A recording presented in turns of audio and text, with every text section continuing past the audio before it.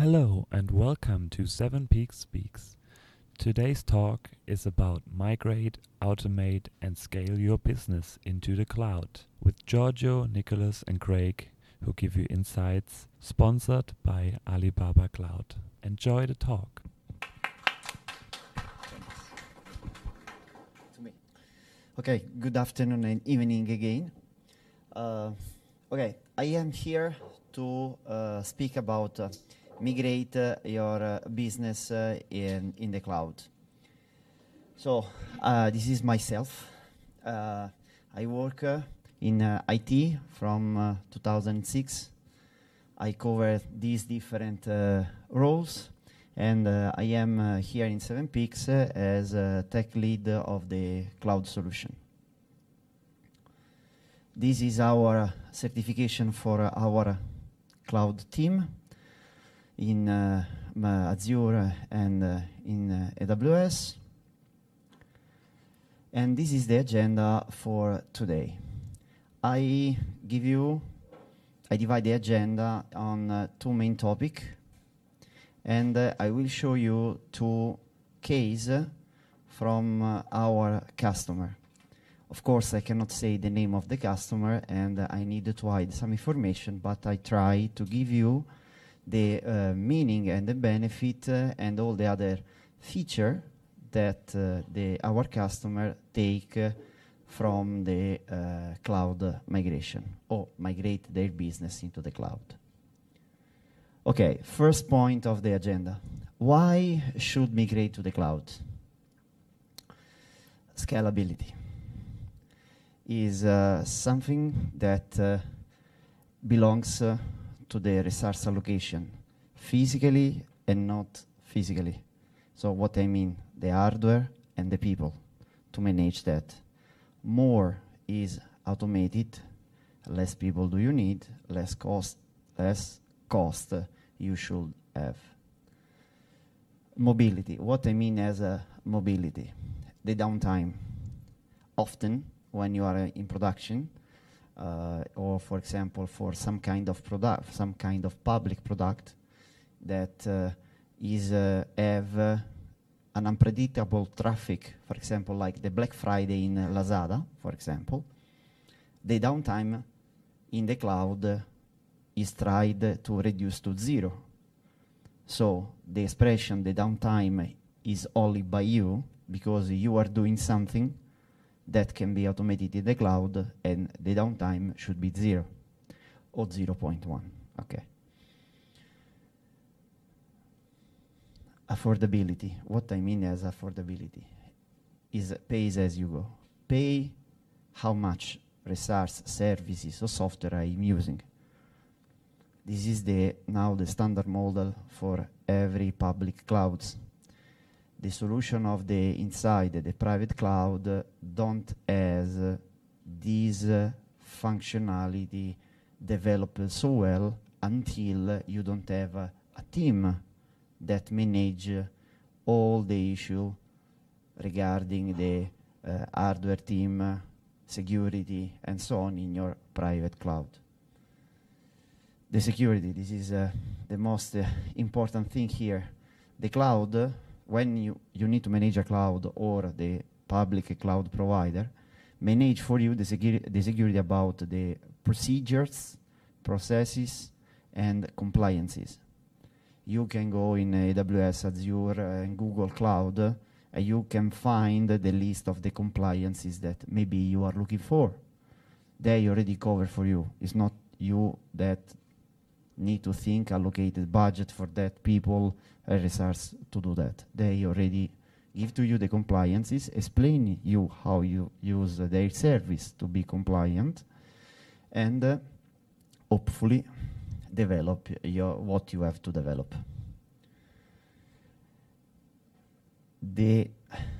Looking for about control, or better, the measure what's happened, that is the illusion of the control. So looking for what's happened now. I have my account in my AWS or Google or Azure. I want to understand what's up now. It's not ideally is the unified dashboard to see both the behavior of the resource and the money and the effort that now I'm spending to do that. Okay, I give you some data about the migration to the cloud. 93% in this year of the enterprise have a multi-cloud strategy. Multi-cloud means that they have a service in AWS, another service is into Azure or Google Cloud. They choose to migrate several kind of service into the specific cloud because this kind of cloud give them the best return of the investment. It's not strange in the enterprise have this model. I choose Azure because it's integrated with my Active Directory example. I choose Google because my not legacy application works on the Kubernetes. Kubernetes born into the Google. They are tons of experience, tons of service that help to do that. Or I go in AWS because I want for example, some kind of interface with integration of the system that I already have or the part of the legacy that I need to host. It's not strange. 87% has a hybrid cloud strategy, multi-cloud and public and private cloud. 87%, this number, honestly, when I find this number, this scared me a lot because this means that a lot of company have something on-premise because they have their data center before, and they start to migrate in the cloud what should be in the cloud. And this is a lot. And the last is 20 of enterprises spend more than 12 million of US dollar per year into the public cloud. So this number, the laser, okay, this number justify this number per year. This is something when I see this data, I say, okay, we are on the right track. How to migrate to the cloud? Now, I explain to you why. I give you the main reasons to migrate your business to the cloud. Now I explain, not in the detail of the development or the infrastructure team, but I give you some kind of guideline, tips, or procedure to move to the cloud. Forgot the classic model of the data center. The data center is the base of the cloud. The cloud already has the data center. Think to the service, not to the infrastructure. I need the web published, my web page published in the SharePoint. Stop. This is what I want. I don't need to think, okay, I need to do that, I need to route that, I need to have this network, I need to have this storage, and so on. I want my page on SharePoint. Stop. I don't need to think as the old way. I need to divide this, should be that, should be that, should be that. This is one of the, let me say, common practice, sometimes here in Thailand or with our customer international, that they have a mind set, or better, their teams, technical team, have the mind set into the old data center that they have. When you step to the cloud, you are in, let me say, in another world. They manage this for you. It means that they work for you and you start to work again on the stuff that they already done. Do the job twice. Solution focus partner. Choose, if you don't have, train your team, train your infrastructure to be cloud ready. If you cannot afford this kind of expertise, knowledge, or technicality, choose the right solution focus partner.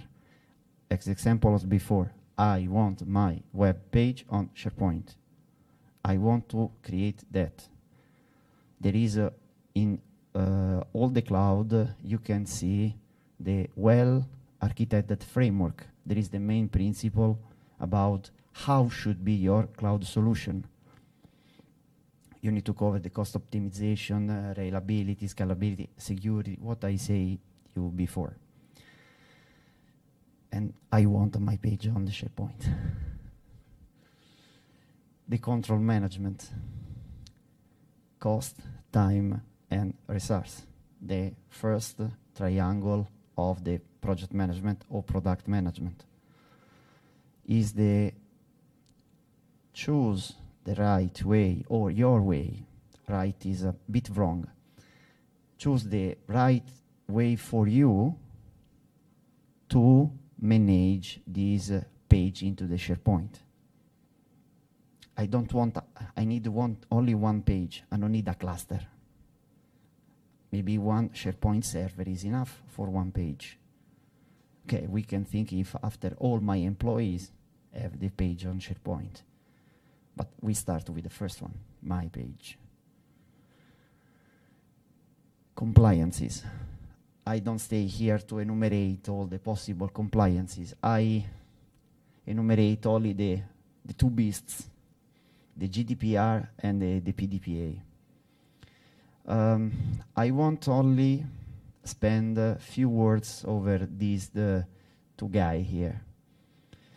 The GDPR in Europe, after 1 year that the GDPR was ratified by the European Commission, the Commission dedicated to the check find a lot of companies that need to pay because their data, they store the data in not GDPR compliances. This means that after 12 months, there is people, the total amount of the fee is like 2 billion of euros. Is a lot. So the total, not only one single company. This is something that start to you thinking about, hey, how I store my sensible data? Where is my password? Where is my email? Where is my phone number, first name, last name, address, and so on? Okay, I started to see the condition and the reason that I showed you before during the time. Okay, start with the scalability and mobility. This is this graph that I take from the CIB research that was sponsored. This survey was sponsored by AWS itself in 2018, so 1 year ago. This track, this line, a pretty exponential one, show you when born the Lambda and the starting of the serverless computation, when started the Azure and when started the Google Cloud Function. This is the trend from 2015 until last year, July of last year. This what's happened in June 2020. There is the main serverless container solution here, and you can see what is most used by the people. I left the detail to my colleague Nicola to speak about this guy, but I want only show you how much the company, the enterprises and the people start to develop according the recent cloud solution and architecture. The affordability. I take this image by the public EDG cloud survey of this year. So maybe the situation can be changed. Okay, the question is, what have been the biggest challenge or obstacle for your organization ability to take full advantage of the public cloud resource, more or less the overall? What they spend a lot is control the cloud cost. How much money I put on the cloud and why I put this money. Guys, is here. We are here. The beast is here. Data privacy and security challenge. I need to entrust the security, but the security should be not an obstacle for my people to work on my service. Otherwise, I destroy the service that I have. I reduce the demand of the functionality that I provide to my user. Securing governance and compliance is 30%. So I spend a lot to protect, but I need to spend also a lot of time to be compliant. Managing the cloud resource is here. Is all this number you can see. This is the big stuff. The big trend is here. The last 4. All this kind of stuff is tiny separated, because all these imply these 2 guys here. If I want to be secure and if I want a monitoring or a control over my cloud, I have to take some kind of operation. And more or less, this is the trend of this year. Maybe tomorrow change. Okay, this is taken from the cloud security report by cybersecurity. What this number means? This number means that I have that if I do that. Fast time to deploy. The security should be not an obstacle to deploy faster my code. A lot of time, okay, I use the password of admin because I need to do that. No. Or I need to access in the database as admin. No. This means that something is the system has a bug. But not the system in terms of software, the system in terms of procedure or process to guarantee your security. Cost saving. Faster I deploy before I have start my return of the investment period. Less time I spend to deploy, less time I spend to develop, less time I don't need to pay my people to do something and put them into a needed activity, my business required activity. Reduce the effort around patches, upgrade of the software. I like to also to the cloud team to say that don't do that. Why? Because if you move this kind of feature into the cloud, and this is the phrase that I like, Google, Azure, or AWS works for you. Works for you. Cioè, someone big work for you. They have tons of people to think about that. So let them go. This is something that you can rely to them. Delegate to them. The infrastructure is already tested. Your code maybe should be tested more time. They already done. When you can click some functionality, they did for you before. And we can trust according to their quality control. Okay, and this is, I don't enter so much in the detail of this because here we speak about the visibility of what the user are doing and what is the system, what the system are doing. How is regulated the access to my application or the location that I have. As location here is expressed as data center location or the location as region. Physical region that you deploy your code, your application, I'm sorry. Your data, your workload into the cloud. This is the matter of this discussion, and meet the cloud compliance expectation. This is when I say, is referred to when I say right, is right for you. Don't start to use this service and this service don't fit your context. Because otherwise you need to spend more time. You need to create workaround, patches, and so on. At the end, you don't receive all the benefits of the this specific cloud service. Okay, now customer case number 1. Sorry for anonymize and confidential. I put some kind of naming, fancy name, from paper to the cloud. This customer A, or Alice, have their business focus on tons of paper.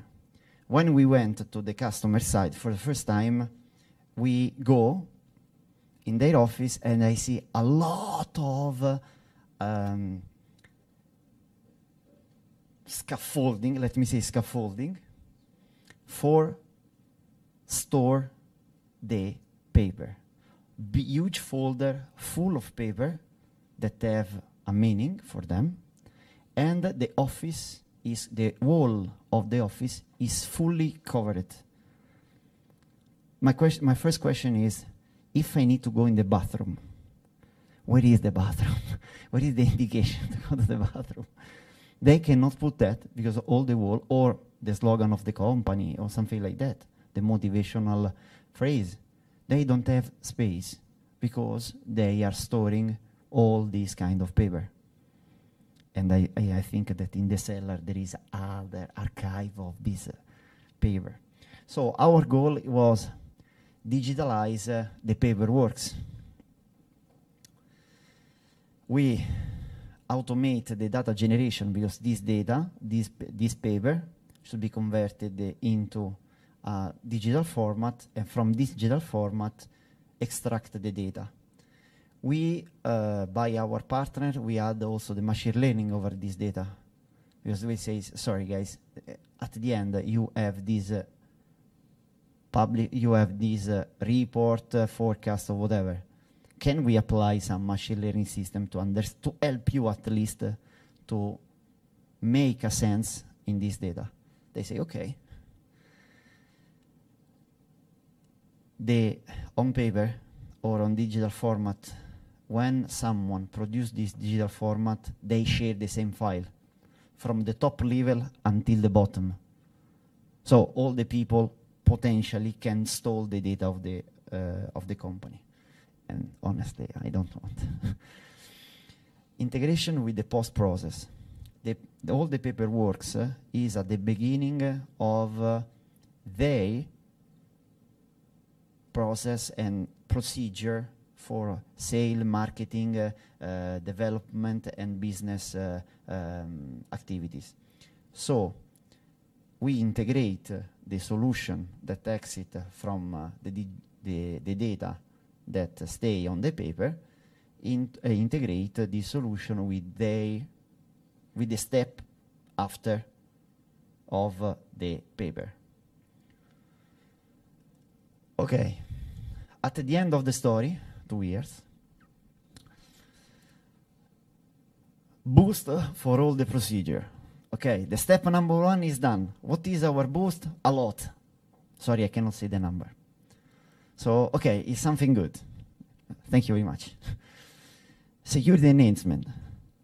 The admin can see all, the bottom people can see only their part, because this is their visibility.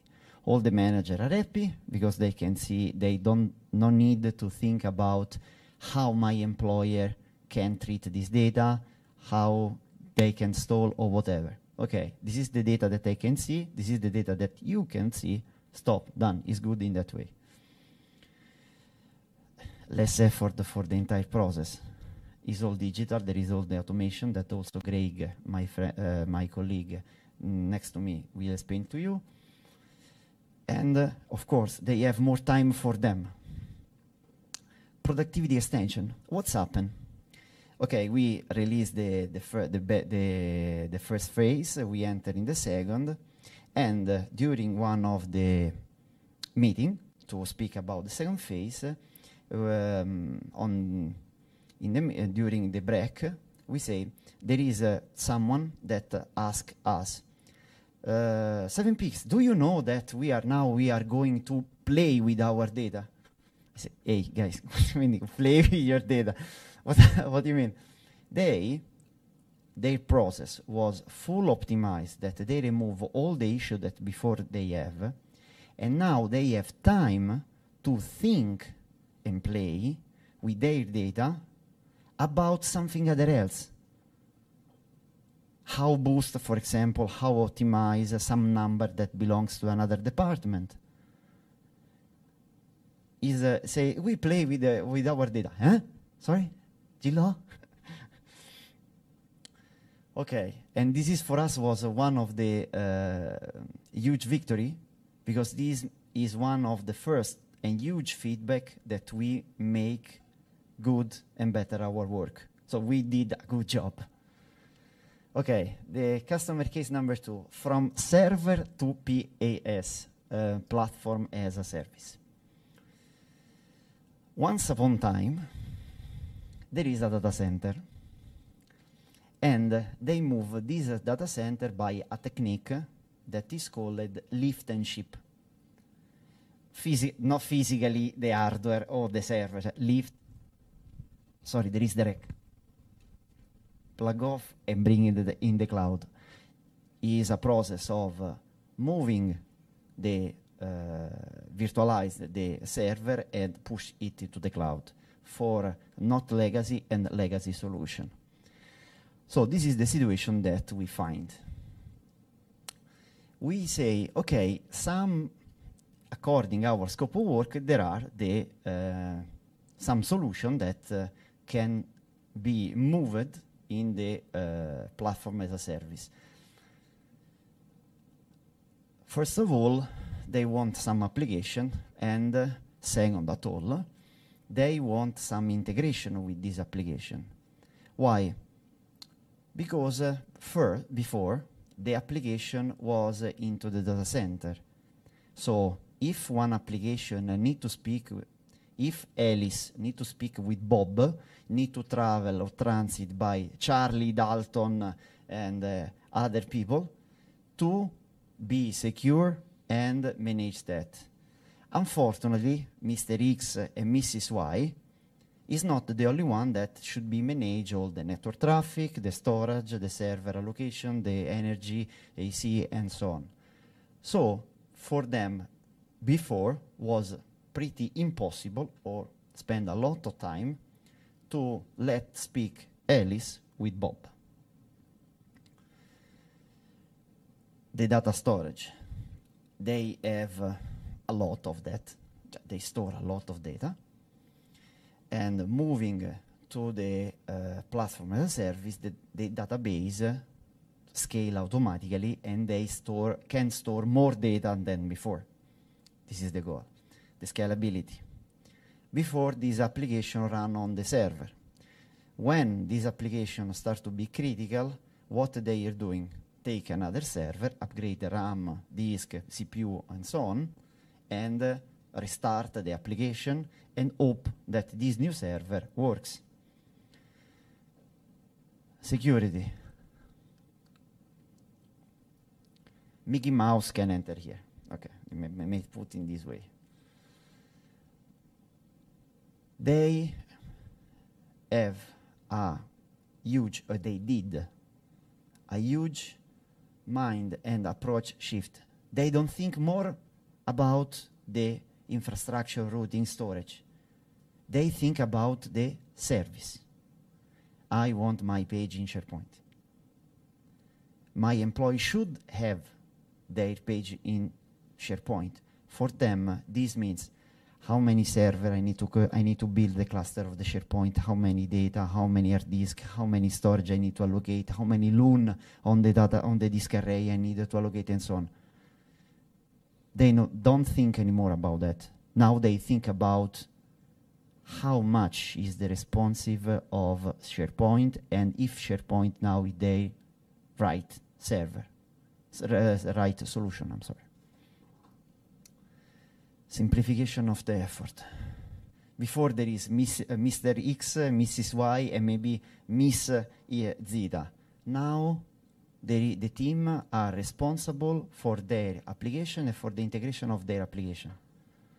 So if Alice need to speak with Bob, the manager of Alice go directly to the manager of Bob. Hey, sorry, you need to expose to endpoint. No, I don't want it. But they can speak in that way. Management improvement. No need to speak with 3 million of people. It's only two managers that speak together. And maybe their team leader, and 4 people done. The solution is applied. After we propose them to move their legacy application as a software as a service, SAP, Oracle, products, and so on. If you have some question, okay, feel free. Otherwise, I'm done here. This is I hope that I try to express our experience to you, what is the main goal for the migration of the cloud, and I hope that you are able to formulate your solution with this short guideline. Okay, this is our CEO, our CTO, and this is the end of my presentation. Who is the next, Nicola or Greg? Greg, where is Greg? Okay. Okay. Guys, I give to Greg the time to to have this technical operation. When you think to move in the cloud, it seems easy, but we suggest all the time, think about the solution, focus on the solution that you want, not how do, is why first. Indeed, this is my first point of my slide. Why should I move in the cloud? Second, how. I don't give you the technicality, I give you a sort of guideline to follow. And I hope that you can have some benefit for your case. Okay, thank you very much, Greg, to be here. He is the next speaker. Hello. Welcome. Okay, let's get started. So I am here to discuss a little bit more about automation in business. Quick intro. I am Craig, as you see here. I've been in 7 Peaks for a while, looking at UX, UI, moving into business, and looking more into how we manage projects. And we've done a lot in the last maybe year where we were looking at how we automate. But we're looking at business process automation, which is digital transformation. Today, it's process automation, not the same thing. Definition is the ability to orchestrate and integrate tools. However, it's a bit more than that. It's looking at how we mitigate risk, how we make things easier, work as a team, how we look at our flows and processes internally when we build projects, how we operate between client, ourselves. One of the examples is a hiring process. It always starts with staff. We can look at staff requirements. We can fulfill project requirements from staffing levels. Hopefully we'll have success. Project management, again, something we're touching on a lot here, is how do we look at the overview of projects? How do we look at what kind of staff we need, when we need them, the workloads, the delegation, and then how do we end up planning so we can end up with success, hopefully, and how do we drag that out over not just the first sprint, we're looking at second sprint, third sprint, and again, a project is not just one time, it's multiple times, right? Now, we also need to remember that we have QA. QA is something most people forget. We just assume it's tests. But when we look at process automation, we have to make sure that when we develop, we also include things like regression testing. How do we make it easy for a business to not just build, but how do we then test that, reiterate, make progress, and then continue so that we can push a product that makes sense, no bugs, higher success. Now, I went through that quick so we can look at an example from 7 Peaks without naming names. Nobody will be here, so it's okay. Okay, so we're going to call it Project X. This is not the movie, so we don't need to worry about getting drunk or anything. But in this example, this is a project we've had for a while. It's B2B, eventually spanned into B2C. E-commerce back office, so we have multiple portals. We have third-party pages that can be accessed with different tokens and keys, and it's primarily desktop. So we had one focus. We didn't need to worry about mobile responsiveness. We didn't need to worry about any of the angle. So this is a long-running project, about 2 years. It started out as mainly e-commerce. We wanted a simple website for this client where their customers can log into the system, purchase products, check out. Really, really, really simple. However, this is a project that also grows and expands. So over the last couple of years, we've migrated this to encompass new business requirements. This has taken a toll on us as a business because we have to look at how do we manage this? How do we work with teams over a long period of time? And how do we integrate a process that saves energy, it saves us focus, so we can pick the right angle, the right features, and progress forward. So one of the things that in the last 2 weeks, we've had to monitor usage. This is something that people often forget. We have to look at usage. When we build, it's not just the building process. We have to try and figure out a way so we can rely on a system to monitor what we're doing, right? So if we build a software, release it, we have to also know when something doesn't work. Quite often we rely on someone going checking or a client reporting a bug, even customers sending in lots of emails complaining, I can't check out. If we have monitoring usage, we can actually look at what happens and when. We can look at how we notify people, in particular the team, so project leads, management, if we want to look at specific people in the team. We have to connect the dots to make this happen, so we can, in this case, we can look at error logs and server instance status. So if something goes down, we need to know before the client does, so we can understand what happens. We can dig deeper in, get the information so we can provide a solution before it becomes a bigger issue.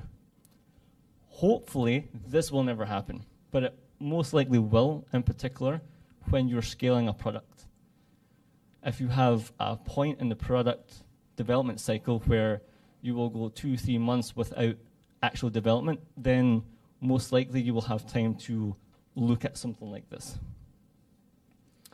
Performance indicators, most underrated tool for development process. A lot of people assume these KPIs are for sales, they're for business management. In our case, we can start developing towards a KPI of our own. So this might be processes that happen on a regular basis we know are dependent on other things. In this example, we're looking at things like orders. We know this platform, we can almost within a reasonable doubt pick certain processes like ordering, checkout process, reordering. If the customer will definitely edit an order, then we can look at KPI. How many times are they doing this? How do we identify it? How do we then track that usage? If, for example, we have 200 users in 1 hour, the order, we want to know why, what happens next. If we don't understand what happens next, we could lose the server. Something goes down, we don't understand it. So KPI is a good way to track, and we can also attach that to automation. We might be able to send an alert to the client or to developers, even to QA, just to alert them that this action has happened. We need to make sure nothing goes down. On the opposite side, we can also look at why there are no orders. If there's a trend in development where all of a sudden there's no server activity, that's something to worry about. So we can track this, automate it. We can make it easier for QA to jump in, test, make sure there's no actual issues on the platform. So this is something people never really look at, but it's something that you can track internally. So normally, you don't want to put pros and cons. You just want pros. It's nice to see the good stuff. But there's always pros and cons in everything. So as a business, you want to see, things like you can catch performance issues, right? So when you develop a product, you push it out there, you track. If you use AWS in this example, you want to catch performance issues before it becomes an issue. You want to see things that are latent. You want to see error codes popping up. These error codes might be a one-time thing. However, if you have tracking, if you look at the automation process, you flag this. We use Slack on our development process, so we can actually have this come into our Slack channel, notify the entire team that maybe there's something going on here. So it's good to actually do this process. The ability to optimize quickly. This is something a lot of teams don't do. They don't optimize. They don't come back and see areas of improvement. When we say ability to optimize quickly, we want to look at statistically, this process happens a lot. If we have a way of tracking this and telling you as a team, or possibly even the project manager, this issue occurs quite a lot, we need to simplify the process. We need to notify you before it becomes a larger issue or before a lot more people start using this process. We can use the KPIs from before, and we can use insights as well from AWS to actually look at these areas of contention, areas where people slow down. Reduce costs. Everybody likes this one. Save money. If we are able to notify you that there's a problem, you can go in, fix it, release, no issue. You are saving the customer from having an issue. You are saving the client from having loss of business. We are also able to catch it, which means that we can put that in the business process, the development process, before we need to stop, plan it, and push it forward. An example would be if a server is constantly trying to scale, that's a cost, right? AWS will charge you, go through the roof if we don't know that this is scaled. So if we're able to catch that first, we can adjust the problem, push a hot fix, and we've just saved ourselves some money. The client saves themselves issue, and the customer never knows that's happened. Now, this load handling and scaling automation is something myself and Giorgio have recently dived into. As some of you might know, load handling is quite an interesting topic. It's a separate workshop, but this basically allows you to direct traffic and balance out the website. If you have multiple entries into this website, this will save you a lot of money. You might not need to scale. You might need to scale in one way or another. If we set up a business process where we can track what's going on, if we can track issues, if we can understand what's really happening by looking at the insights, setting KPIs, creating thresholds using multiple tools, there's endless tools, then we can actually catch these things and save money, start handling the traffic as we need. And again, this all results in a successful business, but it also results in a successful development cycle as well. Less time to develop, less issues, less bugs. The cons of it, though, is time and cost to set up. So it's something you have to consider, that it will take time. Costs, that depends on exactly what you're doing. Time and cost to train, so that would be looking at staff. How do we get the staff that we have in our development?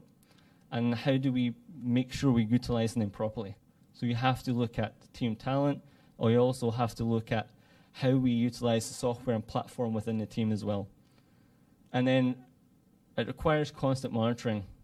I've put this in the cons column, but it's actually probably a pros as well, because you're constantly looking at other ways you can redevelop this process, right?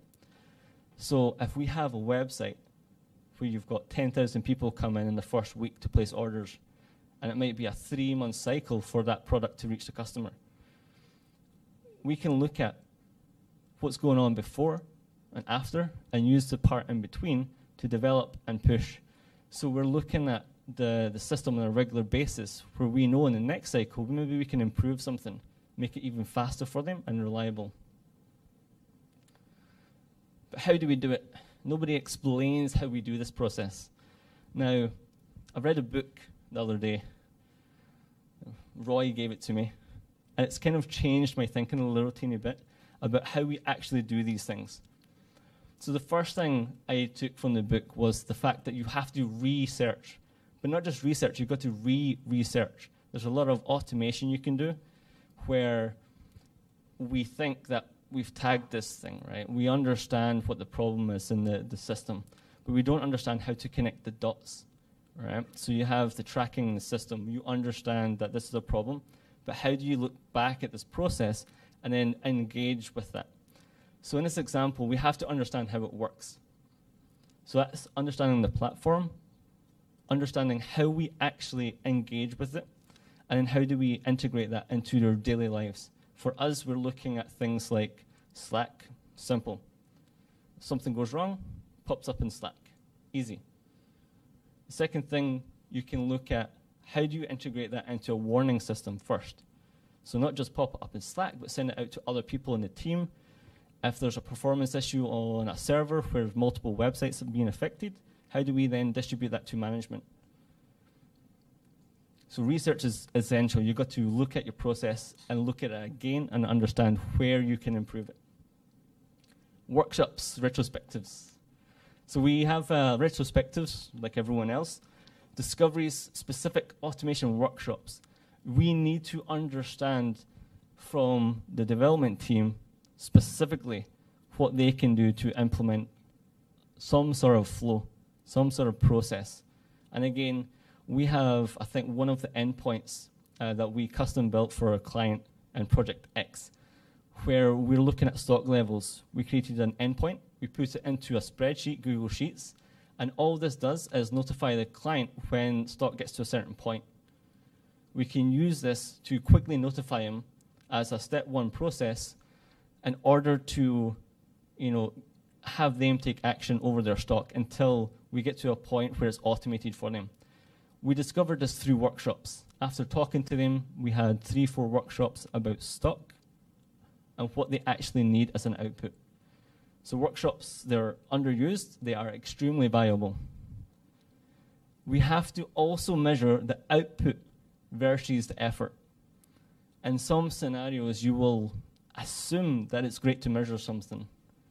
You have this tool, you have the means to do it, you have the budget, but then it doesn't actually make sense to track it because it might not be the actual thing you need to track to get the output you want.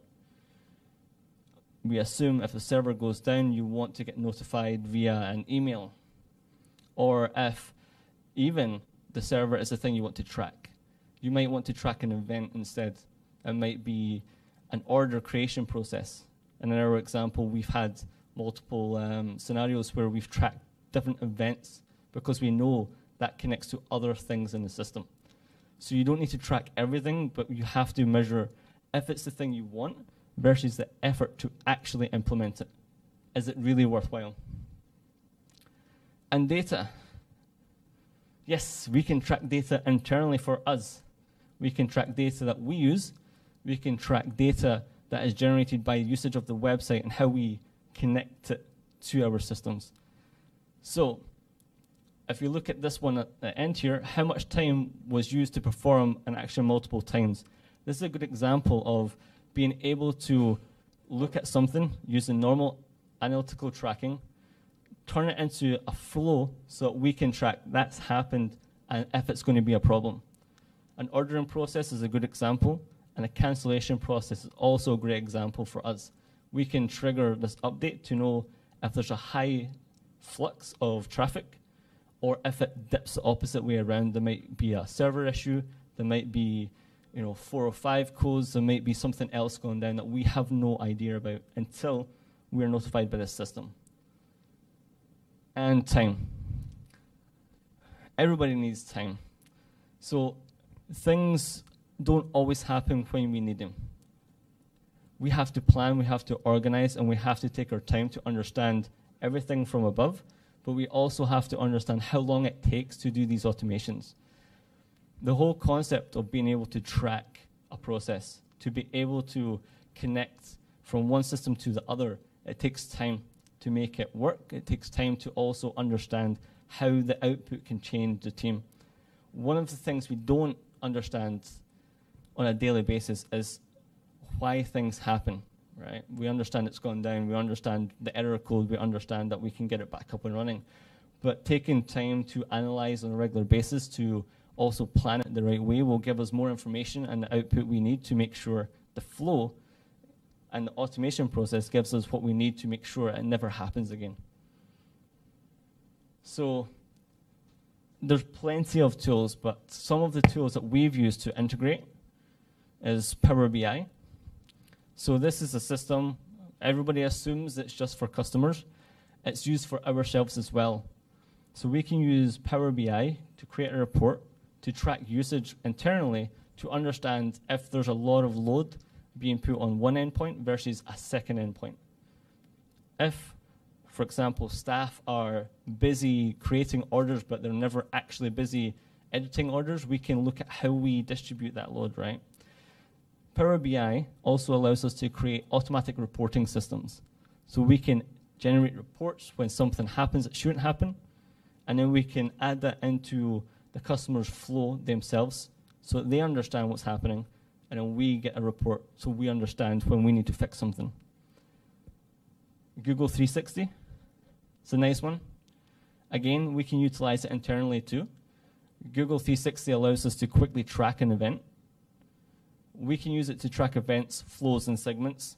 When we know that there's a problem, we can track it, we can output that into anything we want. It gives us the advantage of making it into an alert or into something like Slack. Google 360 is a new tool for us, so we will be trying our hardest, hopefully, to do a couple of workshops on how we internally at 7 Peaks can utilize this for process automation. So we need to understand on some of our projects how we utilize this more. But essentially, it's the same as Power BI, where we can create segments, identify them, understand what we do, and output. And Jira, development at its finest here. I don't like Jira, but I use it, and it's fun to automate with. Jira has automation flows, they have automation processes where we can track when a report comes back from Bitbucket. When we push something to, say, testing platforms using Rails, or if we want to push to GitHub, Git, or anything else we're using. That sounds like it's a very development process. However, as a PM, this makes perfect sense. If someone pushes something to the server and it crashes, we need to understand what it was that we were doing. We need to understand the code that was used, and we need to understand how we fix this as quick as possible. In a couple of scenarios this week, we've pushed a few things, and we knew instantly because we have a tracking.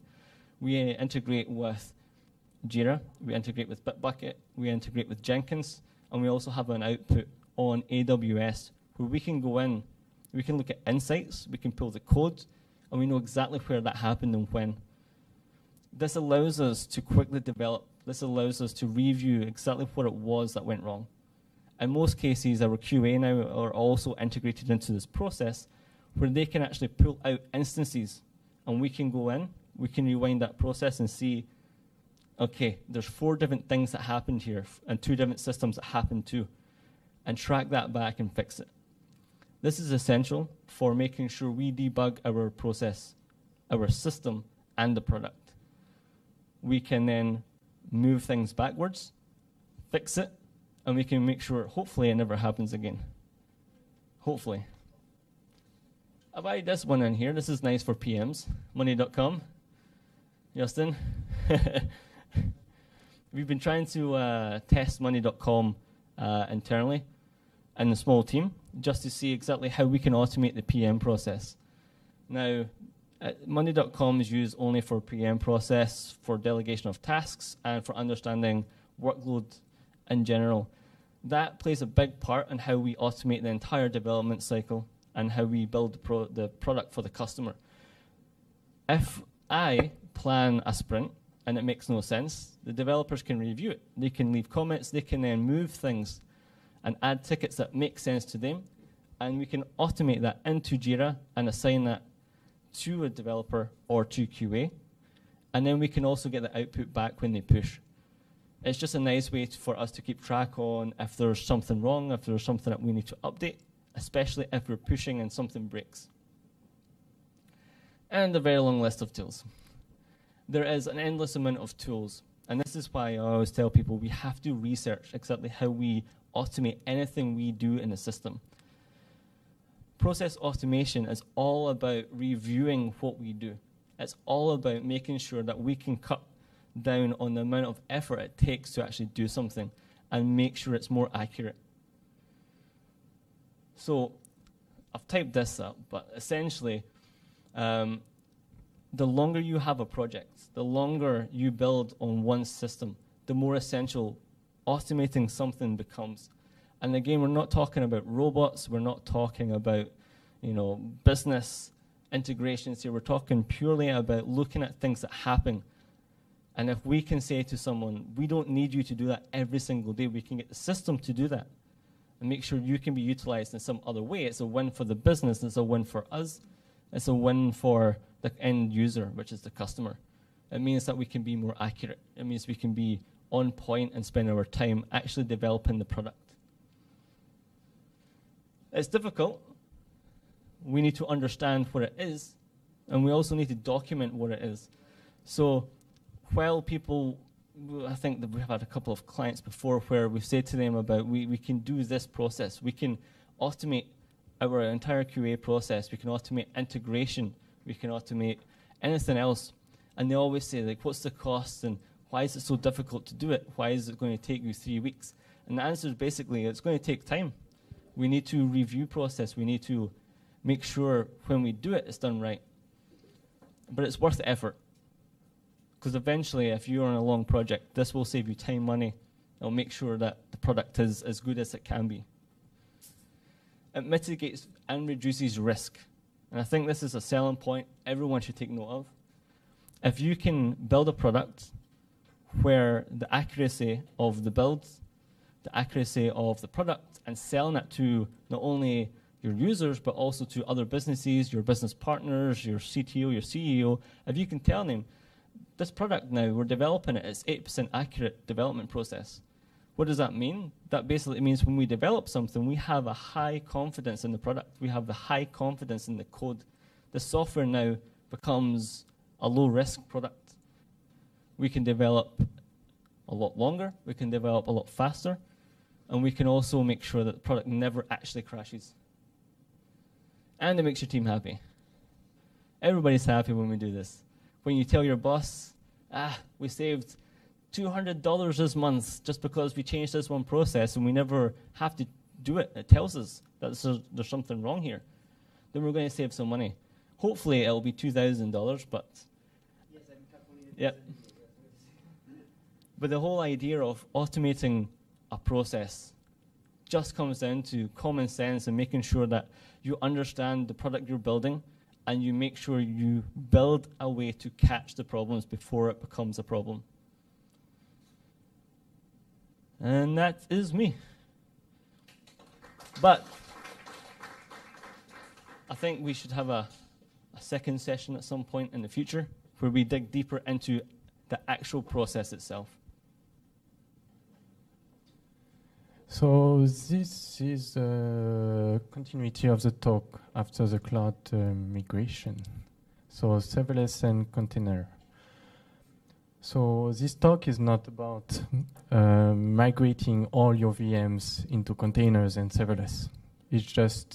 if the requirements leads to container and serverless, you will have the tools and the metrics to see if you need to do it, because in some way, VM is the solution. So I'm Nicolas Pienson, so solution architect working at 7px. So I like hiking, so if some people want to discuss about hiking, going in the mountains and sleeping, just talk about with me. So first, what is containerization and what is serverless? So on the left side, you see YAS, CAS, PAS, and FAS. So it's always 4 letters. So on the left side, it's infrastructure as code, container as a service, platform as a service, is function as a service. So when we are talking about VM, it's on the infrastructure as a service on the left. So what you're managing on the infrastructure as a service is the virtualization and the hardware. So everything that is above the OS, container, runtime, application, function is on you. So basically you are managing a lot of things. Maybe you need it, maybe you don't need it. So when you say, okay, maybe I don't want to manage the OS, I don't want to manage my Linux server, I don't want to manage my Windows server, what I just want is a node environment. So maybe let's put my application in a container, and then I will just manage my runtime application and the code. In the middle, we have a platform as a service, which can, on AWS, is Elastic Beanstalk. So they will provision for you a VM, set up node. You will still have access to the OS, but a solution in between. And the last one is a function as a service. So this one, you don't manage anything except your code. So you just say, I want Node, Java, or C#. You put your code, and they take care of everything for you. Your runtime, container, OS, virtualization, and hardware. And you can see also that the security will be impacted. So when you are managing your OS, you need to patch your Linux server yourself. And you need to deploy it and see if it's working, doing the QA and everything. On a function, you just need to manage the security on your code, which is like a small piece of code. So you spend less time doing some jobs that maybe you don't need to do. So if you bring this to the cloud, so you can do YAS, PAS, SAS, and function on your on-premise data center. But what is really interesting is to put this in the cloud, to be cloud native. So AWS, Azure, Alibaba, or Google Cloud, they provide some common tools for all the services, which are modularity, operability, elasticity, and resiliency. So they have a big data center, so they can provide this for you by default. You don't need to do it. So the more you go on the function side, basically, they will take care of more things for you. So when you put your code, they will be able to spin up 1,000 functions for you. And you don't have to do autoscale, or you don't have to take care of these things, because when a call will hit the function, they will spin up a new container with the function inside. And you don't have to say, oh, if my CPU reach 80%, I need to scale. In a container, you need to do this. In a container, you need to say, if there is something that hits a threshold, for example, I have too many read writes or I have too many CPU consumption, I need to autoscale. So the more you go on the function part, the less you have to manage, but you lose in configuration. So the big question is, if you move from VM to container or to serverless, can you deliver faster to your production environment? Can you bring more value to your customer, or can you bring more value for your product? So if you split, for example, your VM into small services, into small containers, you will be able to just make small modification in a part of your system, and you will have more agility to deploy this bug fix, and it will be also easier for the developer to update this. you also remove everything that is server-side configuration, deployment, and provisioning, because it's taken care by the service cloud provider. And then all the services that is provided by default will come to you. So then, serverless or container? It's always a big question, because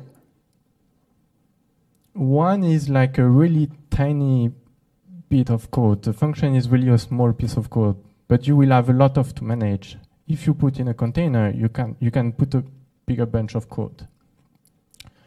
So serverless is really like, if you want to deploy something really quick, you just want to, for example, get something from the database, you just put your function, in an attribute you just say what you want in, and you just query the database and you return. Actually it takes 15 minutes if you know how to do it. And you can have a REST endpoint. But the downside of this is like serverless, they just provide you a limit set of runtimes. So you, for example, if you want now on AWS, we have a JavaScript, C#, I forgot, Python, and Java. Yeah. And if you want to run Ruby on Rails or Ruby code, it cannot, or you need to use some adapter. So you are kind of limited on the language that you want to use, but it provides some value. And the last point is more some skills actually that it's when you set up a serverless function, the way how you structure your application will be different as a monolithic. Because as a monolithic, we know how to do it for 20 years. We just set up a big bunch of code, controller, services, and entity layer. But in a function, what you want to is to put just a simple piece of code that will run the fastest as possible. On the container side, what it will help, it will remove the management of the operating system. But you will still need to install on your Docker image your node and to patch it. But you will have less to manage and need more configuration. The second point is how it is easy to scale. So now that you are in a cloud, the point is you want to be able to reach like 1 user or 1,000 user or 1 million user. So as the code is a little bit less than a VM on serverless and container, you have more agility to scale and scale up and scale down. For example, before you put all your code in one VM, but maybe some users are using one function, one API endpoint in your VM, but you need to scale your entire VM to serve all your users. So here what you can do is just say, oh, I separated the function that is only used by everybody, so I can just scale the little bit function and the rest will stay the same. And it's easy to manage and provision because taken care by AWS. But you will have a downside, which is a call start. So each time a function is called, maybe we'll reuse a previous function instance, or maybe we'll try to spin up a new one, and it needs to spin up the runtime with it. On the other side, the container. So on the container, you don't have any call start, so it's ready to use. You can call. But you need to configure the scaling part manually and to say which are the metrics that you want to use to scale. So more configuration on the container side. But the response time is faster than the function. The last one is the cost. So what we are trying to save here is if we can scale more easily and just scale the piece of code that we need to serve our user, normally we will only scale up what is used on our platform. So if nobody is using our platform, we will not scale up and we'll just put everything to the minimum as possible. Or we'll just scale up the little bit of function that needs to be. And the security is improved by default by the container or by the function. So this one is a functionality provided by Azure, AWS, or the cloud service provider. So the billing model on the serverless, what is really interesting also is you pay as you go. So like Giorgio said, so if you have an application, you have 3 calls during the day because it's a back office application. You don't want to pay a VM, you don't want to pay $50 a month for a VM that someone uses just maybe 5 minutes a day. So what you can do is to set up a serverless function. One is called, you pay, and that's it, simple. And this will also help you to focus on your functionality and not about setting the infrastructure, the VM, the networking, and everything. You just push your code. On the other side, for the container, you can, like Giorgio said, they will just spin up one VM for you, but you will not see it, and they will put as many Docker images, Docker instance on this VM. So they will try to reuse and to maximize the usage of the VM. And the downside is like you will still need to configure this. So just to give you some metrics, so maybe it will help you to consider or not function. So half of global enterprise will have deployed function by 2025. So some big companies are seeing the value in using the function because it's light, and maybe for some workloads makes sense because you just implement an endpoint, but it's used one per day. So what? I don't have to pay any VM, so it's really good to use. And on the other side, because we have some clients that are using function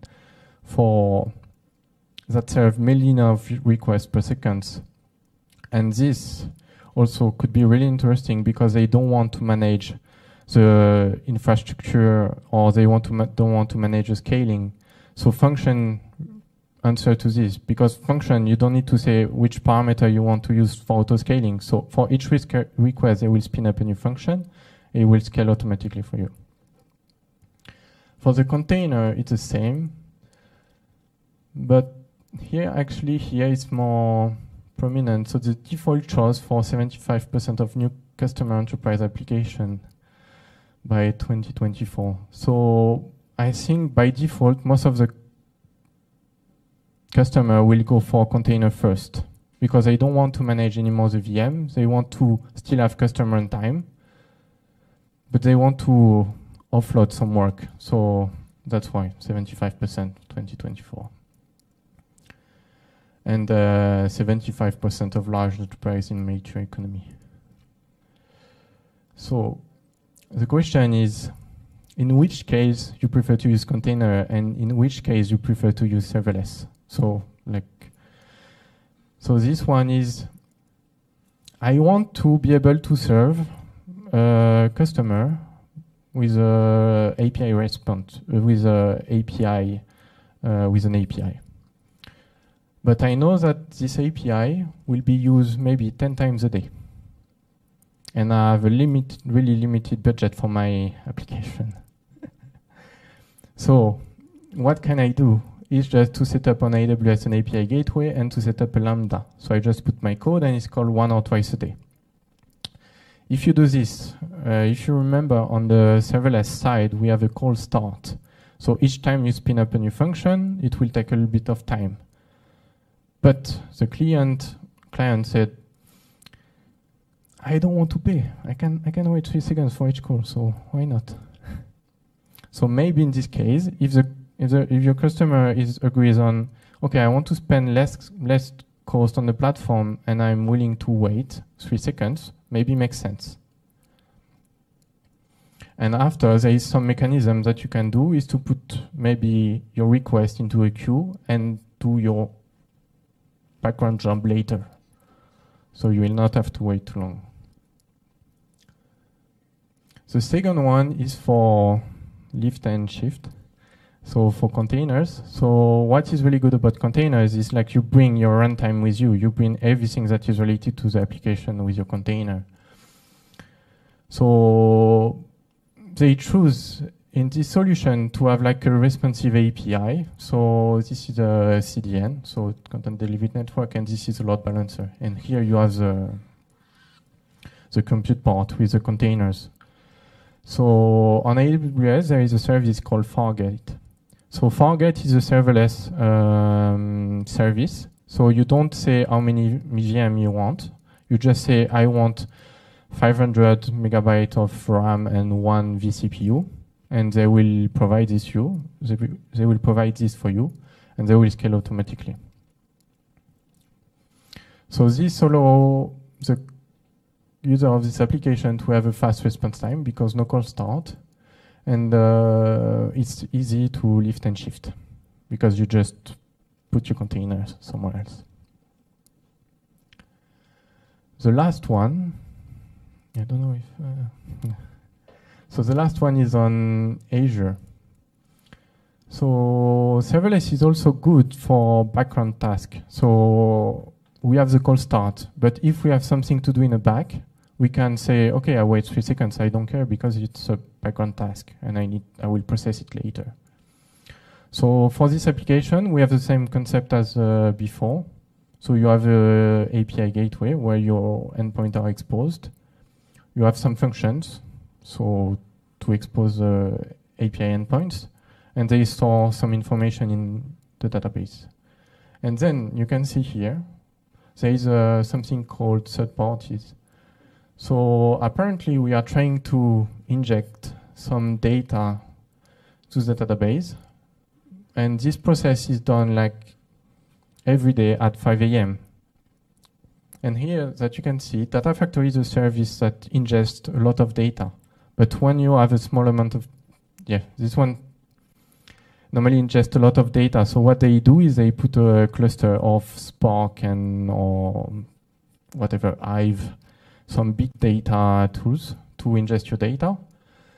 But sometimes we just have a small amount of data to import in the DB. So what we use is a Lambda function, is an Azure function to import the data. And this process can take 5 minutes to load the data. And you don't care about the call start, and the import is running every day at 5 a.m. So you don't need to pay a VM 24/7 for a job that is just once a day. So that's it.